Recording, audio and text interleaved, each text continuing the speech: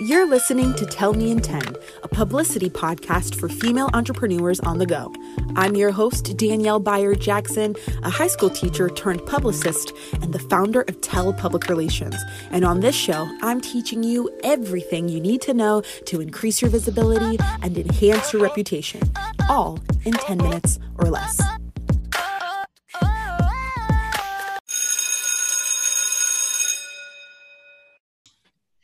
All right, ladies, class is in session. Today, I'm talking with Chandler, who works at Tell Public Relations as our client relations manager, and we're talking to you specifically about rebranding.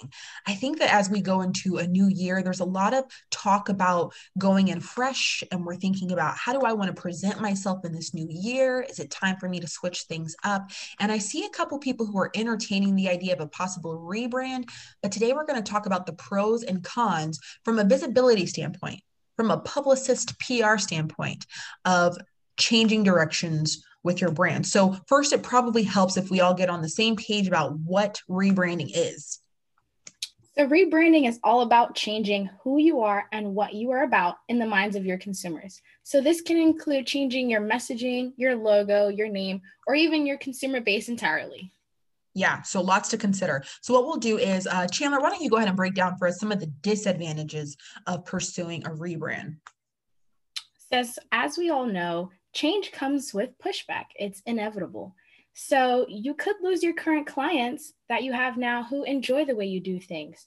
For example, if they're used to having an affordable price point and coming to you for the deals, when you start to appeal to that luxury client, you will definitely start to see the pushback from them because they're not willing to pay your new price point. Yeah, that's so true. I remember a couple of months ago, we had someone who had a mini session with us. She was a baker and she had such high engagement and high loyalty from people who were very down home, DIY, do-it-yourself type people. And she was like, I don't want to lose these people. However, I kind of want to do luxury cakes and I want to explore. I want to create with what I'm baking, but I know I'm going to leave them behind. And so she had to decide, if you rebrand to this luxury bakery, you have to consider that your current clients who feel such a loyalty to you might feel a little left behind. So you definitely have to expect pushback. That's a really good point. What do you feel like is another disadvantage of pursuing a rebrand in 2021? With rebranding, it comes with a financial investment. So I know we all think rebranding is just a logo, but it's definitely more than that. It's your copy, your website. It's creating an entirely brand new look, which comes with a pretty penny. Exactly. It's like, it's not going to happen out of anywhere. I think a lot of us think, oh, I'm going to rebrand, so I'm going to change my logo. But rebranding, like you said earlier, Chandler, is all those things. Or consider how much money it's going to take for you to do that. That's definitely something that people have to consider. Definitely. And lastly, it means starting fresh. So that current brand loyalty we all love, it means that could definitely go away. So that social proof you have, it may not translate to your new audience. So you are starting from page one. Now, there are some who want to move forward with the rebrand. And if you decide like, yeah, I understand those are disadvantages, but I think I'm going to do it anyway, there certainly are some upsides. There are some times that call for you to do exactly that. The first would be keeping up with the times. So as our world progresses, there are certain things we're now more sensitive to that we understand better. American society, we're collectively getting more quote unquote woke since this summer. And I'm like, oh, okay, we all want to keep up with the times and BPC and all that stuff. We're having a greater understanding of different groups. If your brand was built on a particular history or in a certain time period, that would not necessarily resonate with the progress that we've made in our understanding now, it might be time for a rebrand so that you can literally keep up with the times. So that might be one thing that kind of necessitates moving forward with a rebrand, and one advantage of kind of changing who you are, your messaging, and who you appeal to.